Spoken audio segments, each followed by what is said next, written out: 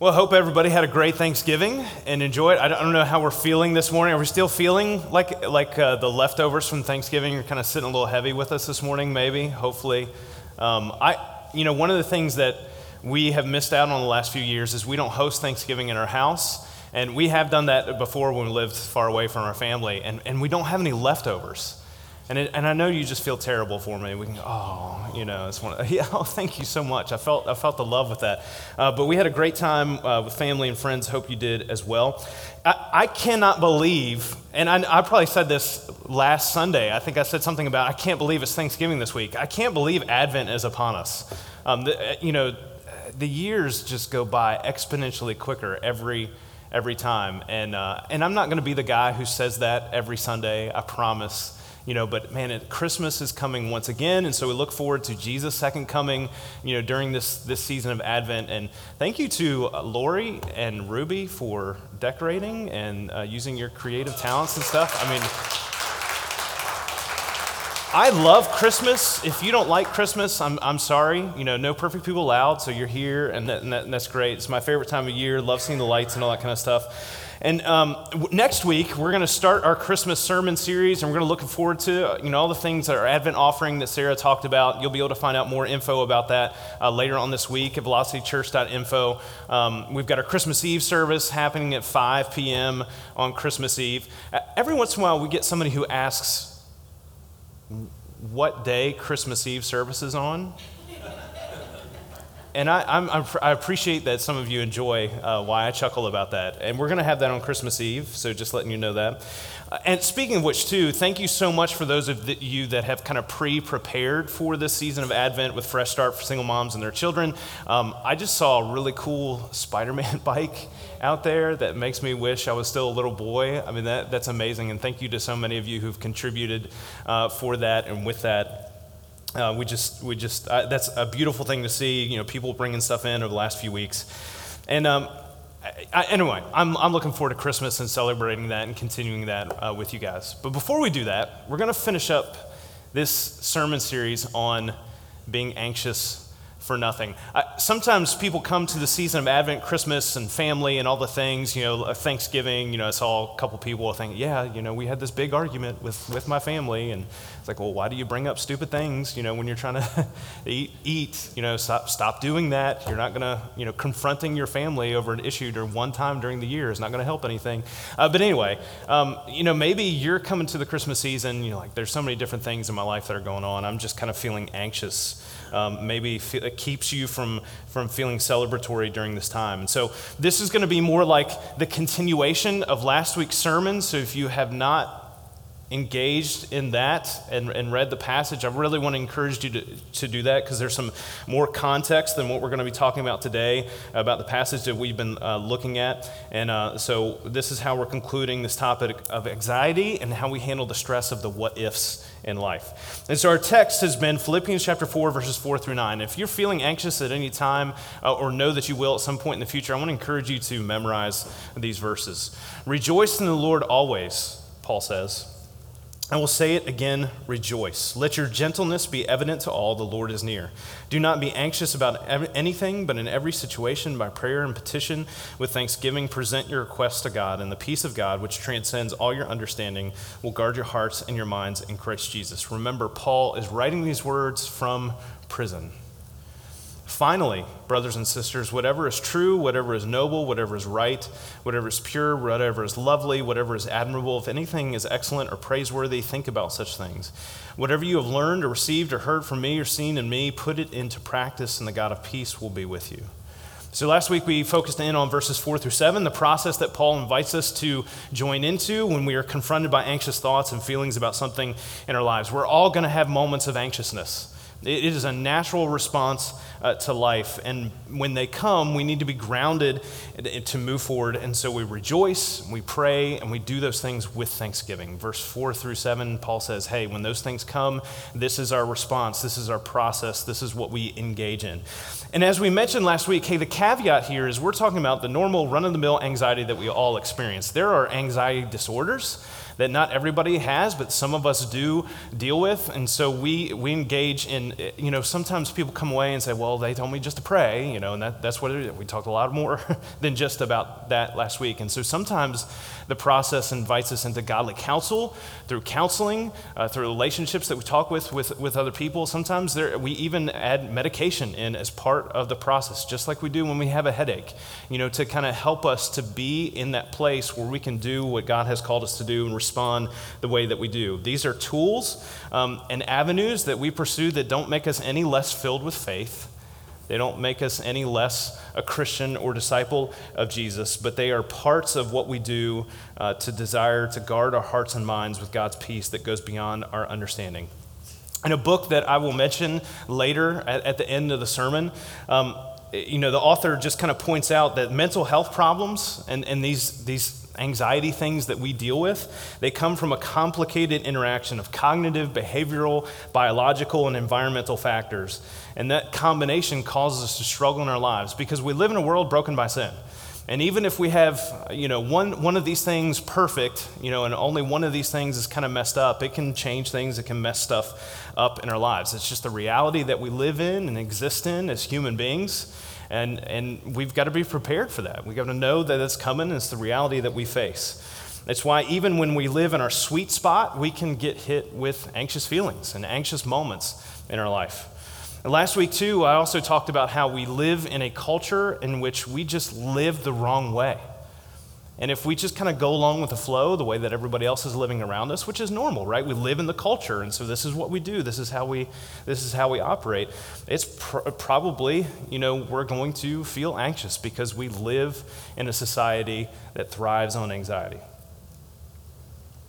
Even during the season of Advent, when the regular family stuff and the life anxieties that exist, as if those aren't enough, you know that we commercialize anxiety, right?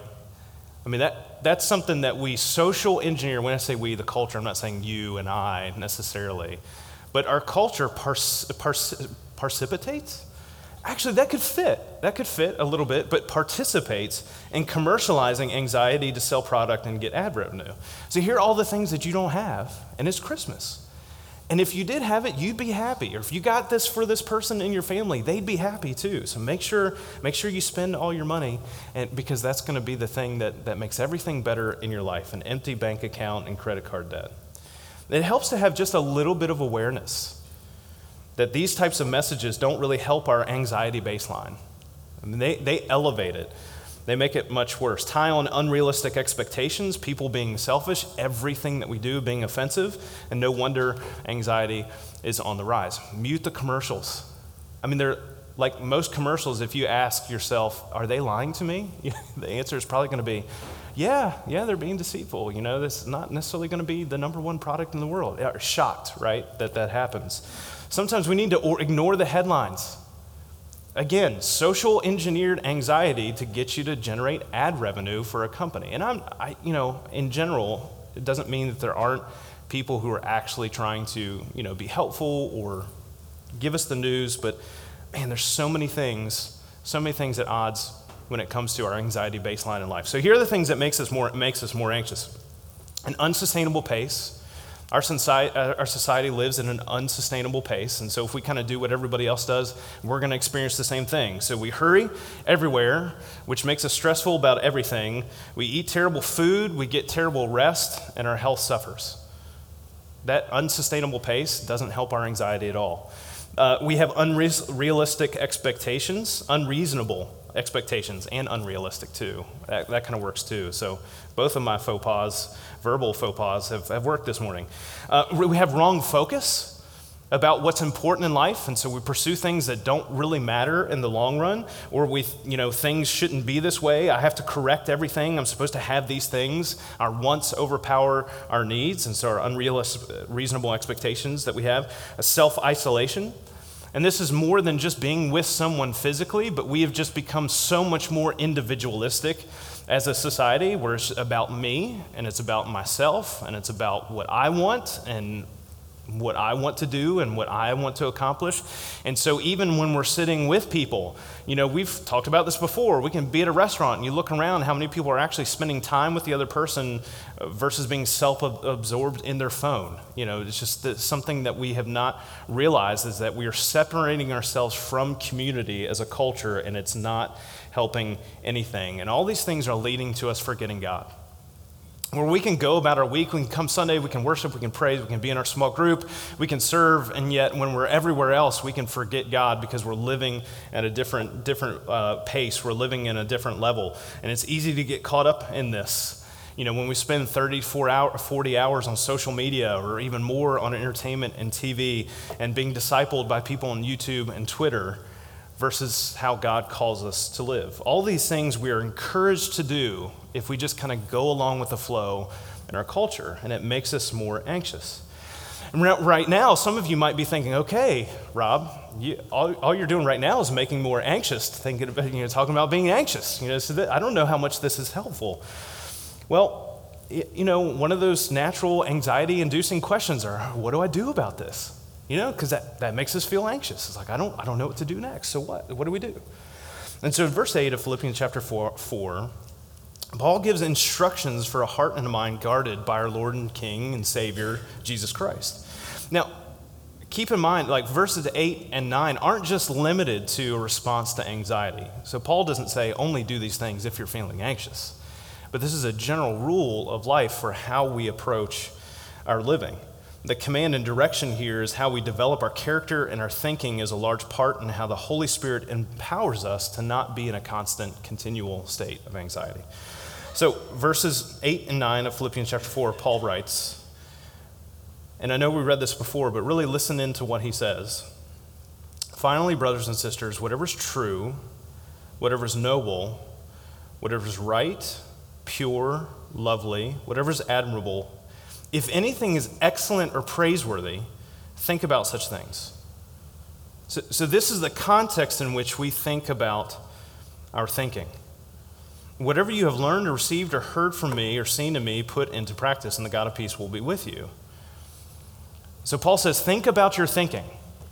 And what is it leading you to put into practice in your life? As much as I love the convenience of Amazon Prime, I don't know how many of you are with me on that. I'd love to be able to go online and say, oh, it'll be here the next day. That's amazing, and I don't have to drive into town. For us, we have to drive into town for things because we live out in the boonies, which we love. But I can order something and it will show up at my house the next day. That's an amazing thing. But I have a little bit of a problem. Some of you that know me well know that I have a little bit of a control thing. I like to be in control. I don't know, some of you don't know that about me. And one of the things I like to control is the item that I get, because not everybody has the same quality control standards that I do. So I'm the kind of guy who will go in, if I'm in a store, I'm looking at the shelf, maybe it's a book, or some other thing, I will go through and I will look at all the books that I'm looking for, and I'll look for the best one. Am I alone here? Oh, okay, thank you for the solidarity. We have a support group after church in the lobby. No, I'm just kidding. But I will go through it because I want to. Hey, if the corner is dog-eared, if there's a rip on the cover, if there's something mess up, somebody went in and I don't know why, but I think there's some vicious person who's going through and randomly writing in new books or something. I don't know what it is, but I'll flip through all the pages because I want to find if I'm going to spend full price for it, I want to make sure I get the best one. So I'll do that with other things on the shelf. I want to look, does it have a ding in it? Does it have a scratch or that kind of thing? Because, hey, quality control. I want to make sure I get what I'm paying for when I take it home. I want it to be in great shape. So when I'm ordering online, sometimes I get something in and I'm like, especially if it's a book or something like, that's not the one I would have picked off the shelf. It's a little dog, or maybe during shipping, it got messed up just a little bit. I'm like, it's not perfect.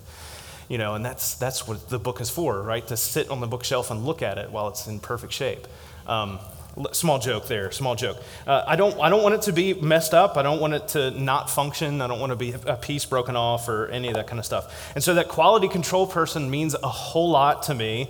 And I want them. I don't know if I'd be a good quality control person because of how I feel about that. I don't think a company would keep me. It's like, no, sorry, this has a scratch. No, come on, man, that's okay to ship out. It still functions. But it saves me from a huge headache of having to be like, oh, do I keep this or not? Or having to ship it back, or heaven forbid, have to go and stand in a customer service line and wait to get it exchanged. And of course, it goes even much further beyond that as well, even much beyond just me. That quality control person also helps to protect the reputation of the company making the product too. So there's a bigger, larger role at stake. I was shopping online the other day, and I was looking for a particular brand and a particular model of a product, and I couldn't find it anywhere. So I was looking at all the usual suspect websites and looking for this thing. I was going to order it, and I just couldn't find it. Everything said out of stock, and so I looked up and I said, hey, why is this? I just assumed it was a supply chain issue or something like that. Why is this item not in stock? And I found out that last year they went bankrupt. It's like, and it was a name brand that was, how is this even possible? I mean, they've been around for decades, for hundreds of years, however long it's been. How could they possibly go bankrupt? And I looked, and they were talking about how this company had bought it, and they cut costs and cut corners, and the quality really suffered, and finally they just couldn't pay any of their bills. It's like, man, that is crazy how that happened. You can take this reputation, this name, and just kill it, and it'd be in horrible shape, so much to the point where they can't even conduct business anymore. When it comes to our anxiety, a lot of times what we have is a quality control issue. There are times when we have unwelcome thoughts that come into our thinking, and they start up those anxious feelings and those what-if questions, and they send us to that huge headache. And that's the moment where we need quality control. Actually, we need quality control before that, but that comes here in a little bit later.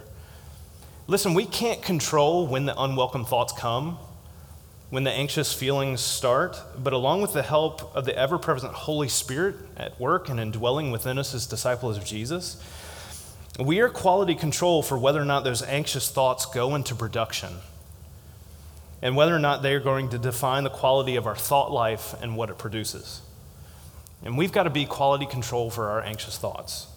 We decide what thoughts get through to get our time and effort. Again, it doesn't mean that we can keep unwanted thoughts from coming in to our lives. Sometimes those are introduced by external circumstances that we can't control.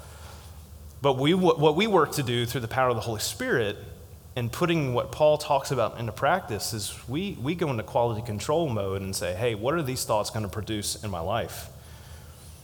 The standard of quality that Paul gives us in verse 8 is whatever is true, noble, right, pure, lovely, admirable. These things, whatever is excellent and praiseworthy. That's the category here. So we're going to be focused on these things. Those are the thoughts that are going to get through and be put into production, that we're going to send out, and it's going to develop our reputation for how we think about our thinking in a godly way. This is the baseline from which we develop our thinking. And what makes anxious thoughts so difficult is that when these things are ambiguous, that in our life we don't understand why they're happening or what's going to happen next. We understandably feel the need to fill the void.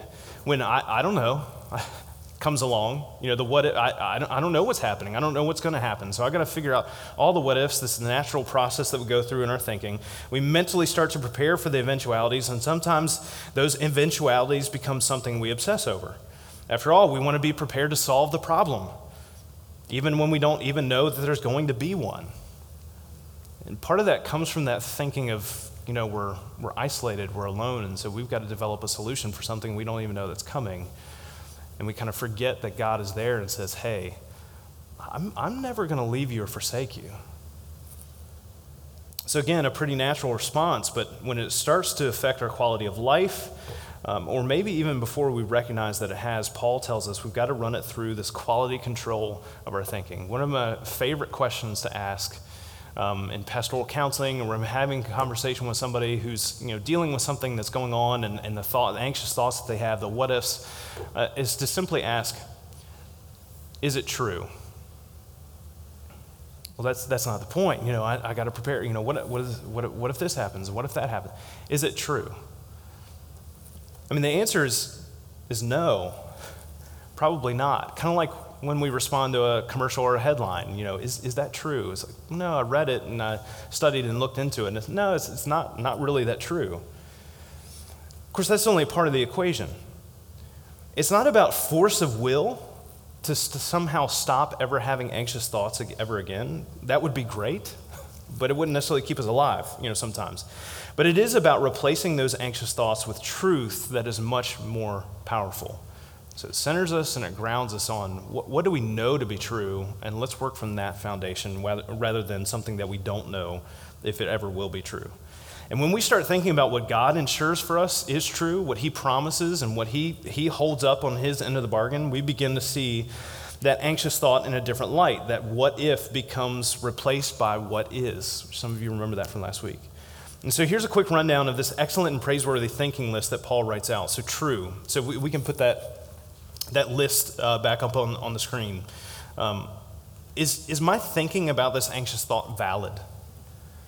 Sometimes we assume that, I don't know, I'm an incredibly intelligent person, so I'm only going to think things that make sense. Sometimes the things that we think just don't make sense. And so is my thinking valid? Am I being honest? And is my information reliable? Or is it noble? Is this anxious thought worthy of my respect? Would other people, respect it if they know I was thinking it? It's helpful to have a godly perspective and wisdom from others here. But does this deserve my time and my effort? Is it worthy of respect? Is it right? Is my thinking just? Sometimes our anxious thoughts come from a broken place, where sometimes our thoughts about ourselves, our personalities, that they come and they developed from sin. Not sometimes it's our sin, sometimes it's from the sin of others. And so sometimes we need to, hey, is this just? Is this how God views me? Does this make sense in that context? Is it pure? Am I being morally righteous in God's will and way of thinking versus my own limited way? Is it lovely? Is this a pleasing thought, one that leads to some amiable resolution? The picture of life that God calls us to. Is it admirable? Does this measure up to God's standards? Because that's what we admire in life and give time to. This isn't solely a response that we have to anxious thoughts. This is a baseline from which we develop our thinking as a whole. It's a comprehensive way of looking at life and thinking about our thinking, which in turn prepares us to perform better quality control when those unwelcome anxious thoughts come knocking. God's excellence and his praiseworthiness sets the standard by which we think about our thinking. And then Paul says this in verse 9.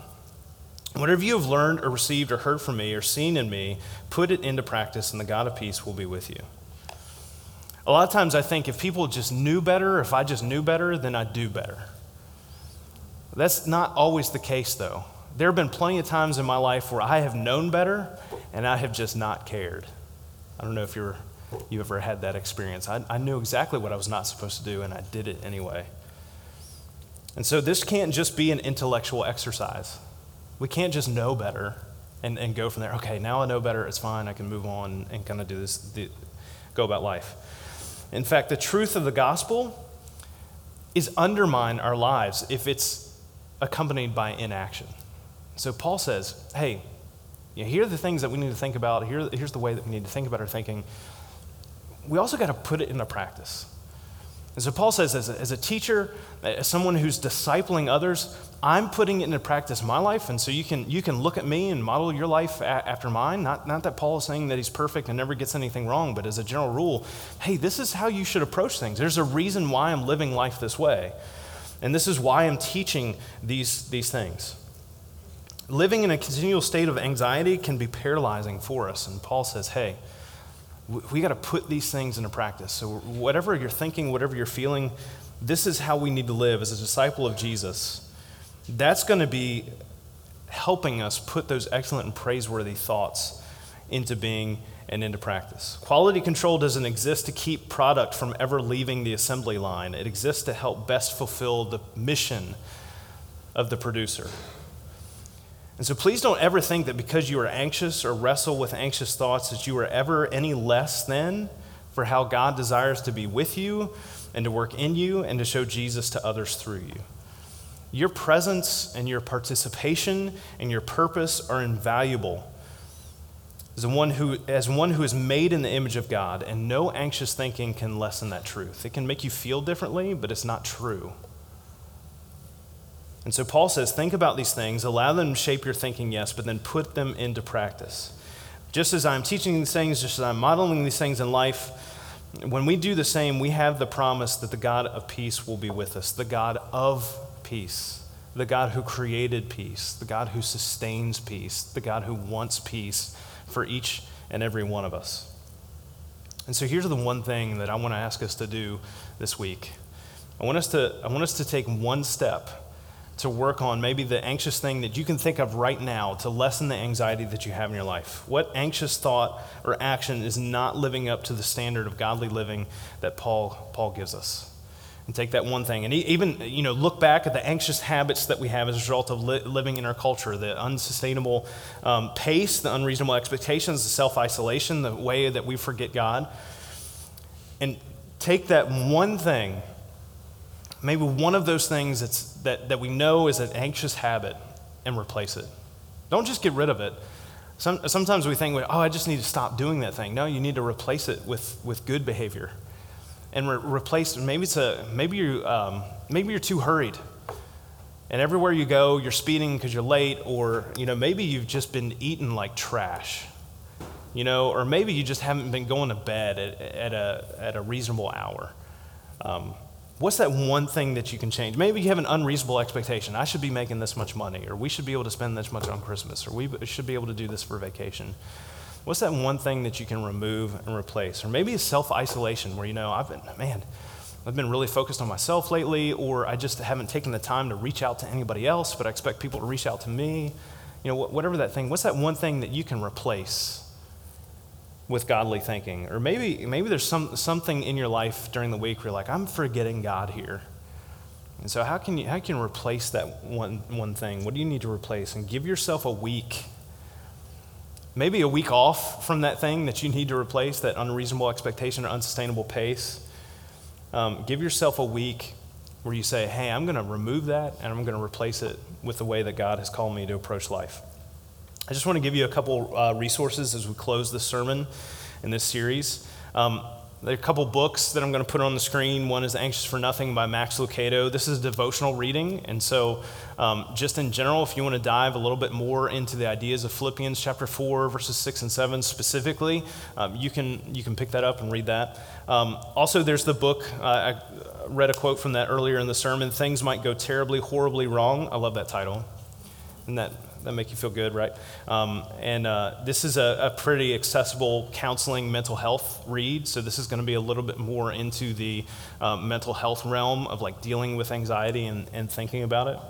Also want to encourage you to read the Bible.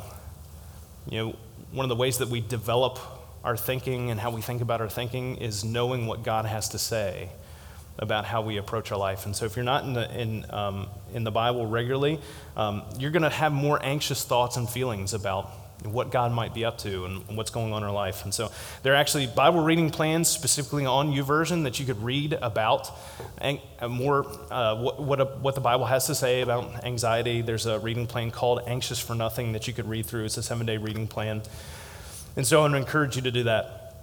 There are a couple of Christian counseling agencies that I have personal experience with and knowledge about. I've met the directors and kind of know what they're about. And so I just want to put those on the screen as well and encourage you, if there's something that you've got going on, that you check in with them, set up an appointment. And just so you know, I'm available for pastoral counseling as well. Pastoral counseling is different from mental health counseling. Just to throw that out there. And so I'm not saying I'm a mental health counselor, but I'm a pastoral counselor. And so if you're struggling with your faith, if you're dealing with some what ifs when it comes to God and your relationship with Him, I'm here for that. And so I will buy you coffee, lunch. We can meet in the lobby after service. We can pray together. Please reach out to me and let me know.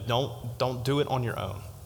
Don't isolate about that. And maybe the big thing for you is this general anxiety of life. Just like, man, I just really just don't know where I am, my purpose, my meaning, my direction, all those kinds of things. Maybe for you, maybe the one thing that you need to replace or change something for you is maybe just finally saying yes to God. Maybe you've been delaying that. Maybe you've been putting that off. Maybe it's just something you've never considered before. and you don't realize that there's this general baseline of anxiety that you've been living with spiritually that it's time to remove, and change that and replace that. And so I just want to invite you, hey, we're here and we're ready for you to say yes. Maybe you've never been baptized. Maybe you never said, hey, I'm gonna have my sins washed away. I'm gonna start a brand new life. Maybe stepping into faith and knowing what it means to confess and to repent, to live as disciples of Jesus is just something that you haven't done before, you don't know about. And so I want to invite you, maybe that's the thing that you need to do. Maybe that's where the Holy Spirit is directing you. And so I want to invite you to, hey, let us know. Talk to me after in the lobby. Let us know through velocitychurch.info. Hey, I need to take this next step in my faith. Let me pray for us. God, it's very possible that either we are feeling as if a burden has become a little bit lighter or a little bit heavier right now. As we talk about anxiety, maybe that's something that we don't really want to deal with. We don't really want to bring up because we're trying not to think about it too much. And God, I just ask that you help us to see how you are working through our lives, that even though we might not be able to see the end result, to understand and know that your presence, your peace that passes all understanding is there. And it is working, and it is active. It is your promise to us that even if we don't know where to go next, you do. And God, we just ask you for strength in that.